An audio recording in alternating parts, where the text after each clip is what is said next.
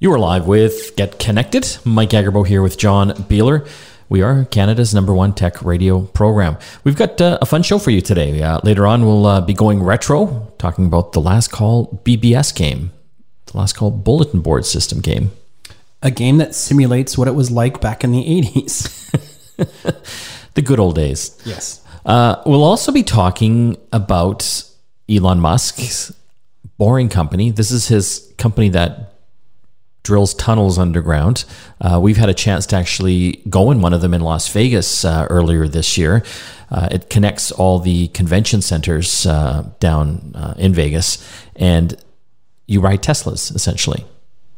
They travel from stop to stop, and the idea is that obviously it saves time over walking or trying to catch cabs or anything like that. Well, they're expanding it, and we're going to tell you what's happening with that as well. Let's get into some of the tech news, John.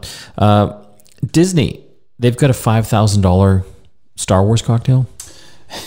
Yes. What the heck? It's pretty crazy. So they have this a cruise, it's a Disney cruise exclusive for Star Wars fans, and it's already pretty expensive to do that. And this particular drink is called the Kyber Crystal. That powers like lightsabers. Right. Yes. Typically found in the Jedi temples, those types of things. And it's exclusively aboard the Disney Wish cruise ship in its hyperspace lounge. Sounds like fun. Yeah. But it's $5,000 US. So what do you get for $5,000? Well, the galactic beverage is primarily made of Camus cognac. It also includes the Japanese citrus fruit yuzu, as seemingly every drink nowadays does, as well as kumquat, but there's a lot more. It features Grand Marnier quintessence. I don't know how you say that. And it's also a multi-component drink.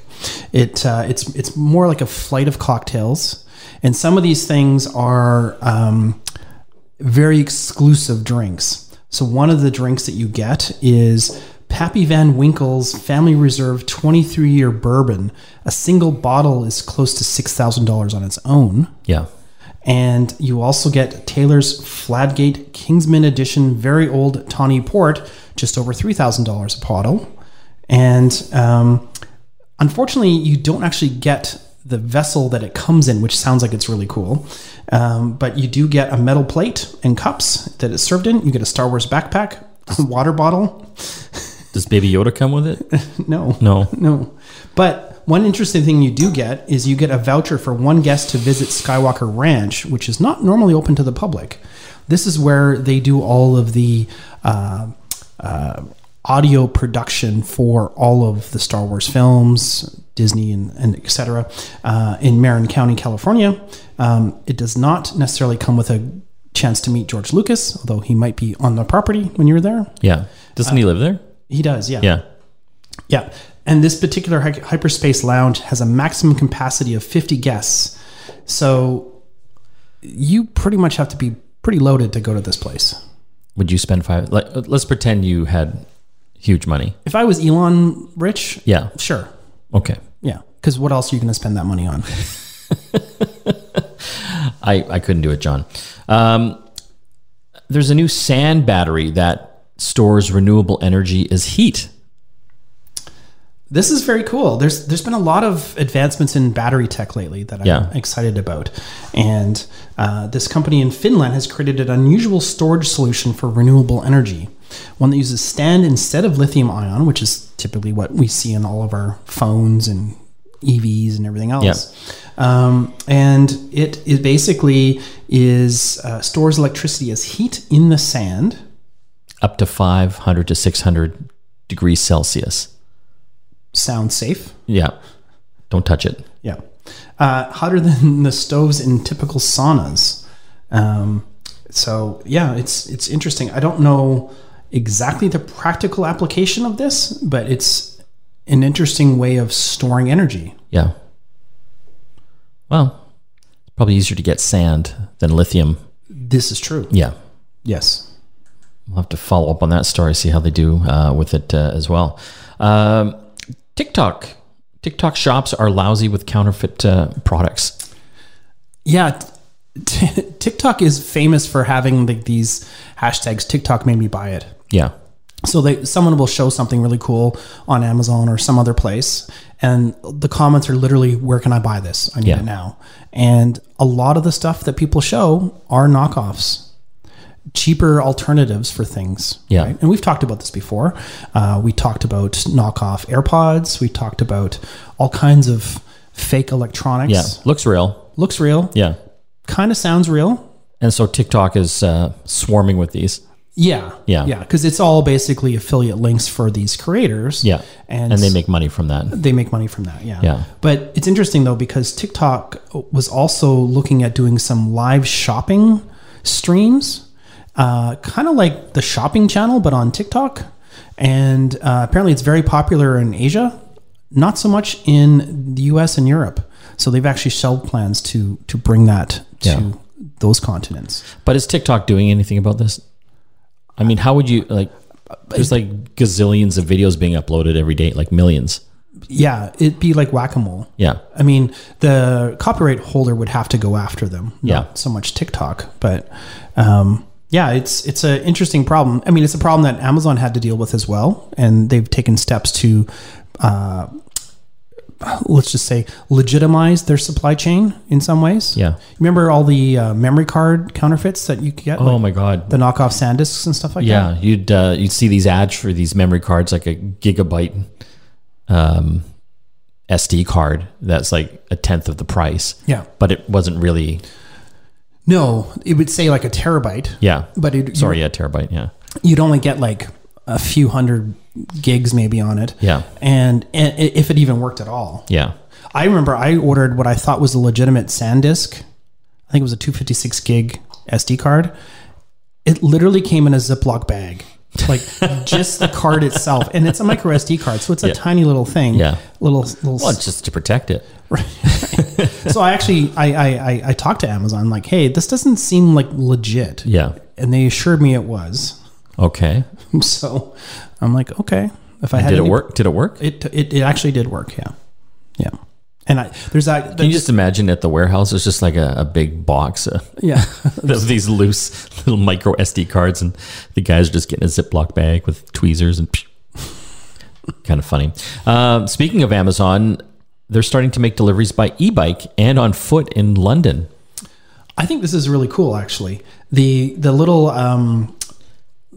carts that they have. Yeah. They kind of look like electrified hot dog carts. Yeah, it's hard to explain. So they're e-bikes, but they've got this whole thing on the back where it stores the packages. It's all enclosed, so they're obviously very narrow. Yeah. But I guess for cities like London, you haven't been there, but it's super narrow streets, and you know what I mean. Like it's just packed. In there. So like having big trucks trying to deliver stuff, it just doesn't work. So in many cases, these e-bikes or they're talking about delivering by foot as well. It totally makes sense to me.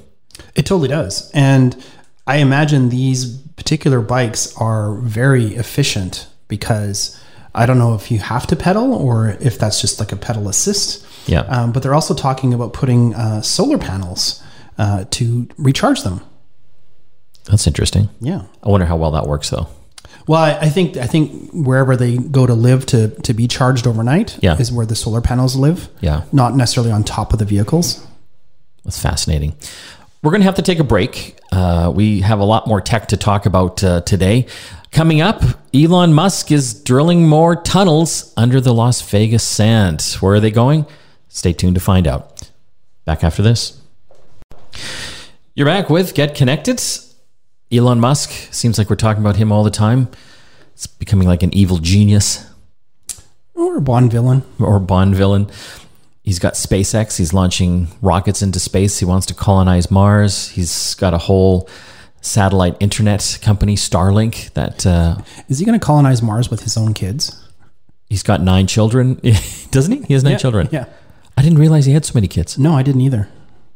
It's insane. Yeah. And obviously the man behind Tesla as well. Yes. And Tesla getting, into cars. They're going to get into big trucks. They're into solar. But he also has another company, John, the Boring Company. And it's anything but boring. Yeah. you remember the flamethrower that he sold? Yeah, I don't know why didn't he have like tequila bottles as well? Tesla tequila. Yeah. So the Boring Company, their whole premise is to build cheaper, more cost-effective tunnels under cities to alleviate congestion. Yeah. And so I think they've dug some test tunnels in Los Angeles. Las Vegas seems to be one of the first ones that they've actually finished, like for the real world. So they've got this tunnel underneath the Las Vegas Convention Center. If you've ever been to the Las Vegas Convention Center, it is enormous. And it's not just one building, it's several buildings. And it takes like half an hour to walk from kind of one end to the other. That's on a good day when there's nobody else there. But when we've been there, there's always been tons of people. Well, there's like 200,000 people there, right? Yeah. So you're just like kind of moshing your way through. Yeah. From one end to the other, I would say at least 45 minutes. So he drilled some tunnels underneath, and there's stations at each convention hall, and you basically go down there and hop in a Tesla. So the Teslas, you're not driving them. They've got drivers. I guess one day the dream is that they'll be autonomous. Yeah. But for now, they have drivers. And so the idea is that these Teslas pull into the station, you get in the car, and they take off to the next station. And that's supposed to take about 11 seconds, that, getting into the car. Yeah. That's how this whole thing, the premise is built on. Well, the drivers have a rule. They have to pull into the station. And if they don't get someone to get into it within a few seconds, like I think it's 10 or 15 seconds, they're supposed to continue on to the next station, just so it's constantly moving. We tried it. Yeah. I thought it was excellent. I did too. Yeah. It saved a lot of walking. Yeah. I mean, the whole time, like from going down the escalator to coming up the other escalator at the other convention center. Yeah. 5-6 minutes, maybe max. Yeah. I don't even know if it was that long. No, I don't. Yeah. And it was, I mean, it went fast. And so I've seen some videos. I guess people are always trying to show stuff when it's not working right. Yeah. So they showed some videos where there was some congestion in the tunnels. But again, from my experience, it worked. My question, the volume, like how much can they handle? The Consumer Electronics Show we go to in January, John, it can get anywhere from like 150,000 to 200,000 people. When it's got that many people, what happens? Well, yeah. I mean, when we went this January, because of COVID, it was severely reduced. Yeah. It was like, 40,000? Yes, somewhere in there. At best. Yeah. So a quarter of the size. Yeah. But what's interesting, though, is the plans to take this to all the casinos and even the airport. And the stadium. Yeah. So it's one thing to be going from one convention hall to the other. It's another thing to have luggage, have a whole family that needs to be moved. Yeah. Right? Can you imagine getting all your kids in there? Yeah. And if there's a baby. Yeah. Yeah. I don't even know how they would address like baby seats. I don't know. Maybe if you got a baby, you can't get in there. Because that would gum the whole system up. Why are you bringing a baby to Vegas anyways? Well, I guess there's not a lot of... Yeah, I've seen babies down there. Okay. So, I mean, it sounds awesome in theory. And they've done the first extension to it. Yeah. To Resort World, which is kind of near the convention center. Yeah. Resort World is probably just a few blocks away from one part of the convention center. Yeah. So it's probably the shortest distance. But like we said, the plan is eventually to go from Resort World basically up and down the strip all the way to the airport. So I think, how much are they charging? Well, it's free right now. Yeah. But eventually they're going to charge $1.50 for a single ride or $2.50 for a day pass, which is a steal. Yeah. I mean, the city bus along the strip is actually very effective, and it's fairly inexpensive in Vegas to go from, say, one end of the strip to Fremont. Yeah.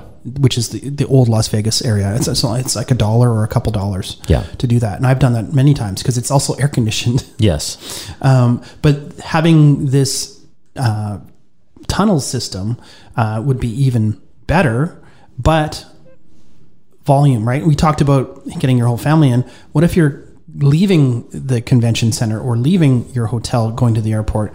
You've got luggage. Again, that's going to... So right now, I think he says it can do 4,400 people an hour. That's at the convention loop. Yeah. At the convention loop. it sounds like a lot, but it's not. No. When you're dealing with tens of thousands of people, and they say they want to take it to the stadium, Allegiant Stadium. Okay, so the football game gets out.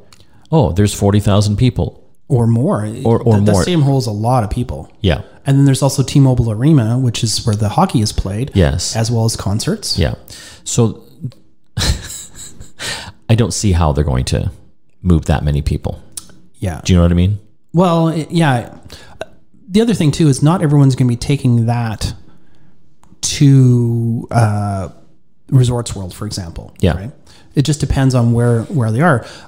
I haven't witnessed the congestion that happens after a hockey game or a football game in that part of the strip. Yeah. I imagine it's pretty chaotic. Yeah. I mean, just think about in Canada here when a Canucks game gets out or a Flames game or Maple Leafs game, like it's chaos. Yeah. And even more so down there because of everyone's using an Uber or walking around. Yeah. So to get it to Resort World, I think, what did that cost? $44 million? Which is quite inexpensive. When you think about when you're building a tunnel, yeah. Right. Like right now, the SkyTrain project that's happening in Vancouver, it's $1 billion project. Yeah. 44 million is chump change. Yeah. So, but that's the thing that a lot of people don't realize is that these tunnels are very small. They're not huge tunnels with maintenance, passageways and all this kind of stuff. No, it's just enough room for a car. Basically, yeah. Yeah. So they have plans to do 50 stations on the Vegas Strip. So I'm excited about it. I think this is, something that we should be looking at for cities because things are getting pretty congested. Yeah. And if we can get people out of cars, that would make, I guess we're getting them into underground cars, aren't we? Yeah, but it's not underground electric cars. True. Yeah. Yeah. It's interesting too. You're able to buy tickets with Dogecoin by scanning a QR code at the resort. That's the one he's promoting all the time. Yeah. Yeah. Yeah. Which is basically worthless. Totally. Okay. We're going to have to take a break. When we come back, more tech to talk. Stay tuned. You are back with Get Connected. This is an interesting story coming up right now, John. If true, it would be enormous. They're saying a massive police database of allegedly 1 billion Chinese citizens is being sold online. So a hacker has hacked into the Shanghai police and basically captured this database. I don't know why the Shanghai police would have almost 2/3 of the Chinese citizens' records. That would be definitely the biggest hack ever, probably. It's 23 terabytes of information. The hacker wants 10 Bitcoin for it, which is about $200,000. But the information allegedly covers everything from name, addresses, marital status, education, like you name it, it's in there. If they've done any criminal activities as well. How would they get this? I don't know. This hacker better cover his tracks because he's not long for this earth. No, because this is how you get disappeared. It's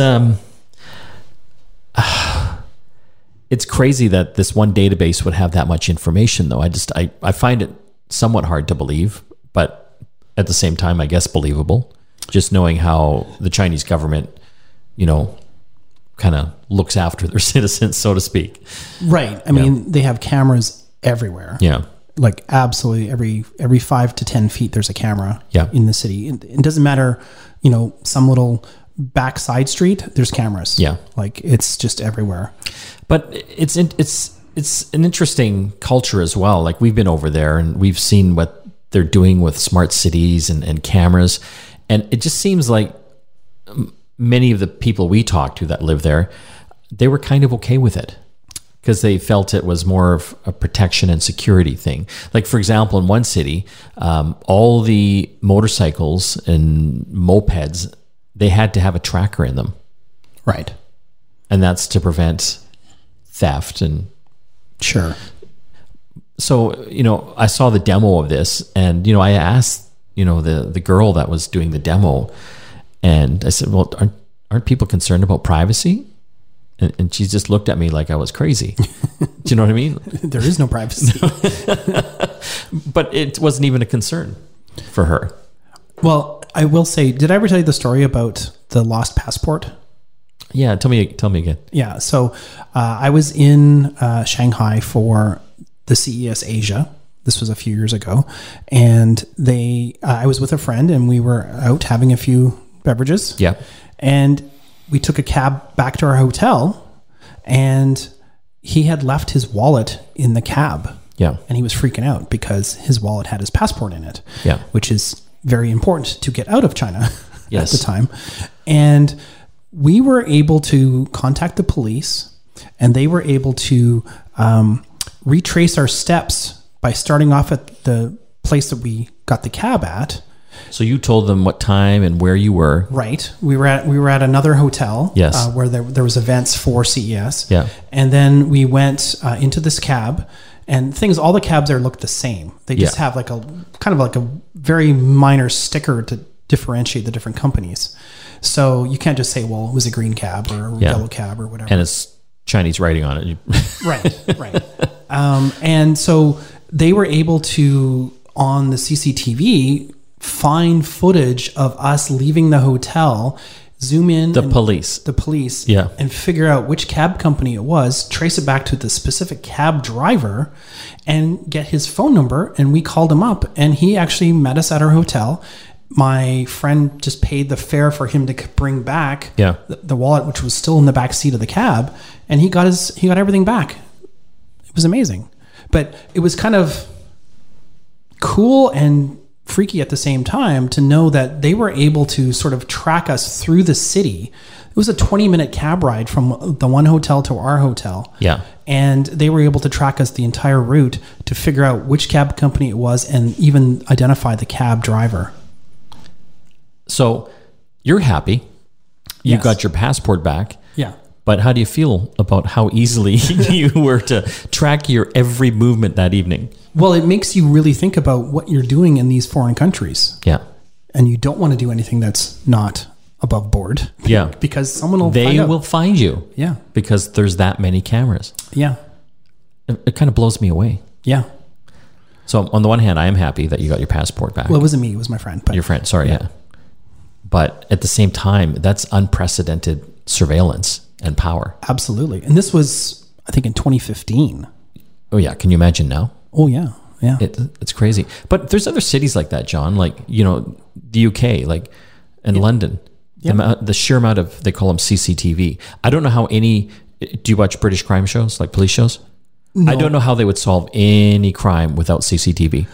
That's the first thing they always do. Get the CCTV footage. Right.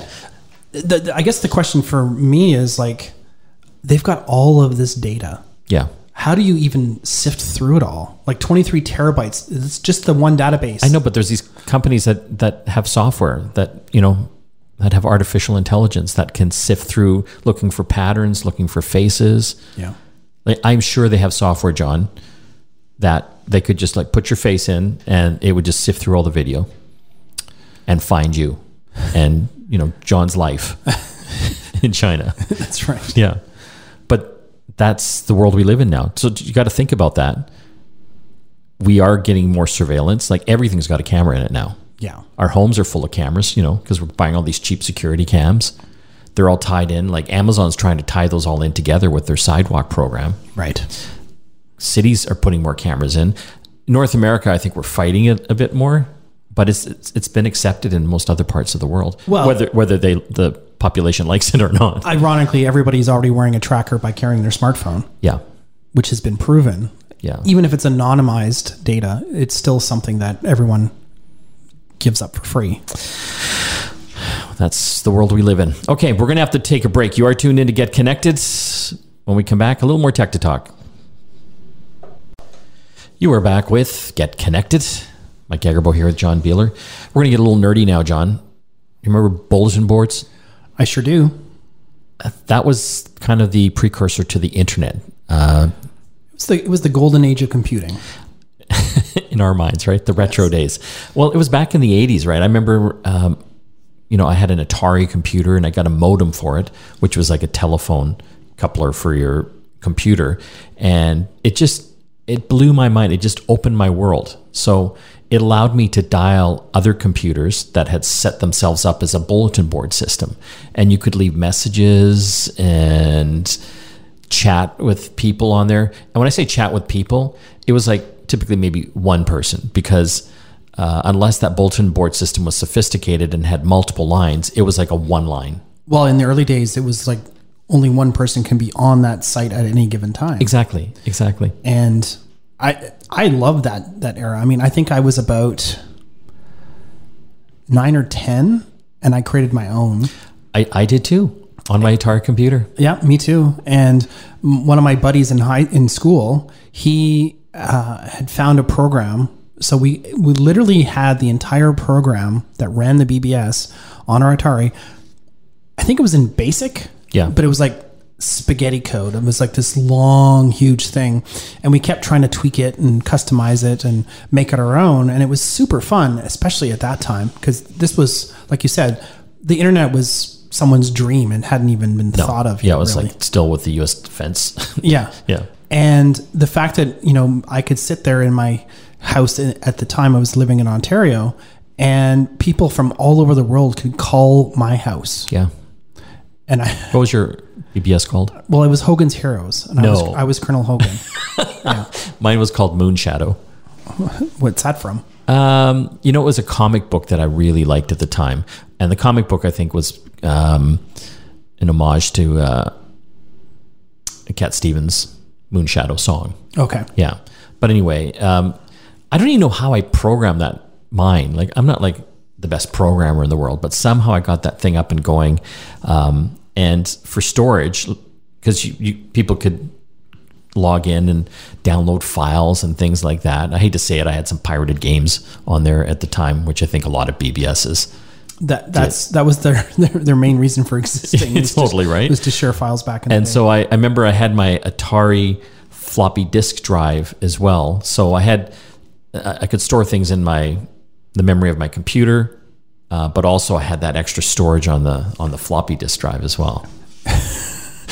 It's mind-boggling to think how small those files are now.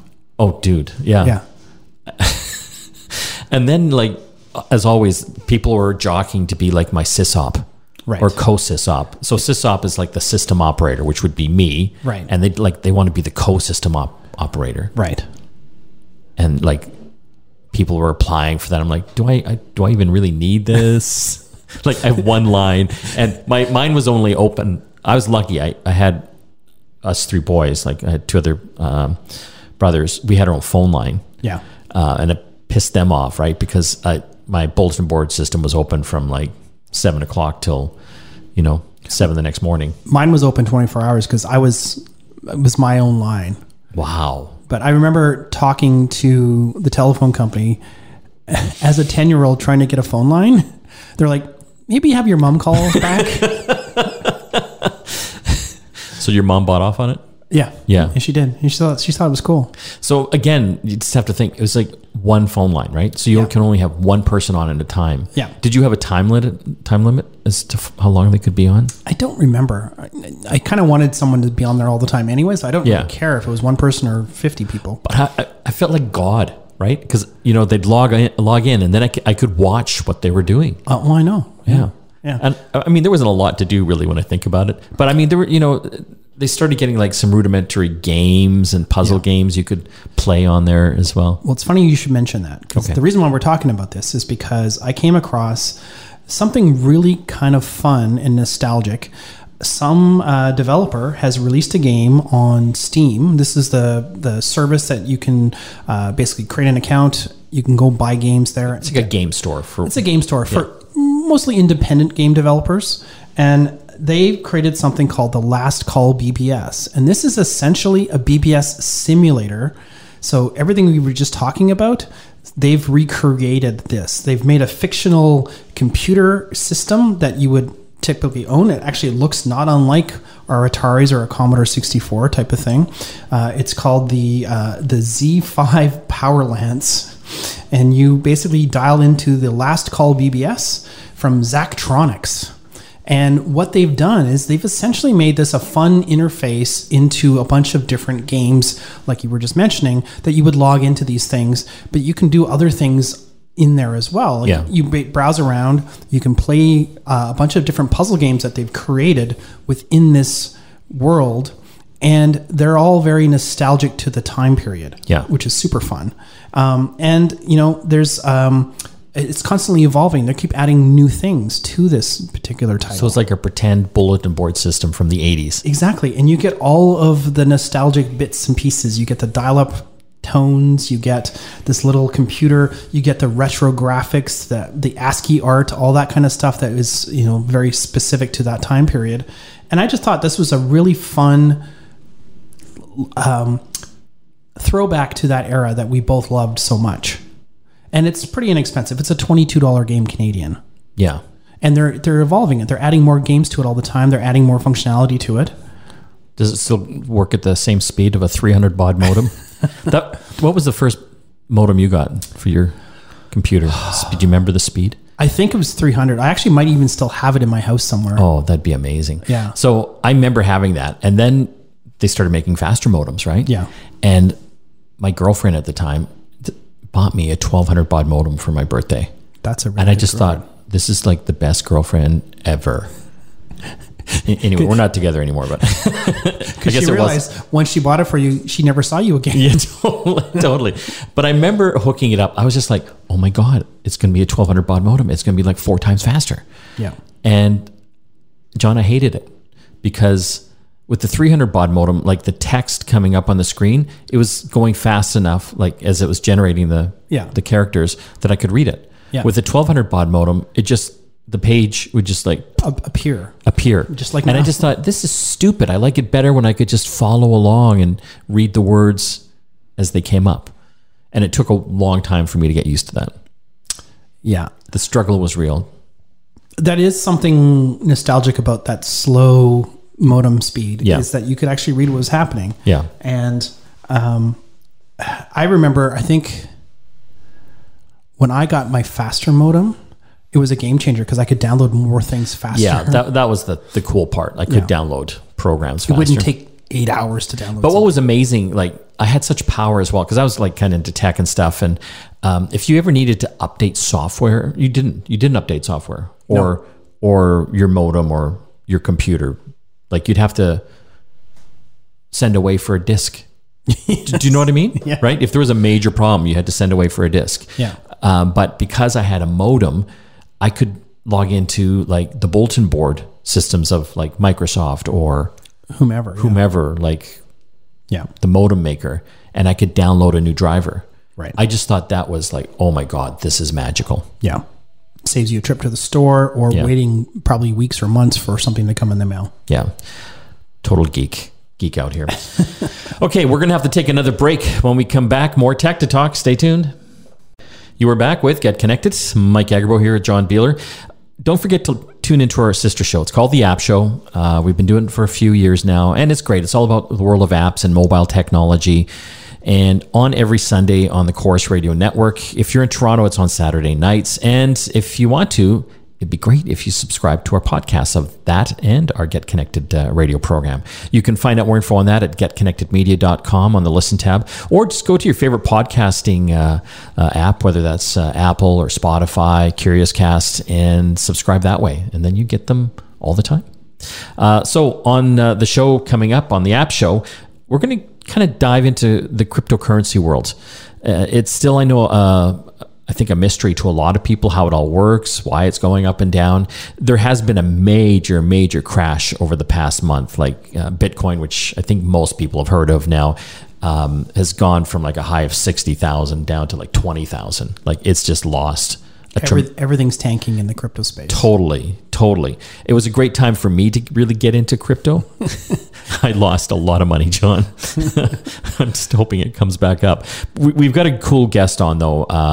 His podcast is one of the most listened to cryptocurrency podcasts in North America right now. So he's going to be telling us why it went down, why we should care, and what will he think happen in the future. And he has a really great way of explaining it to the layperson. Yes, I actually understood everything he was telling me. Yeah. Because sometimes it gets a little... You can get into the weeds. Yeah, like really technical. I want to thank all the folks that helped put the show together, including John and Robin. We'll see you again next time.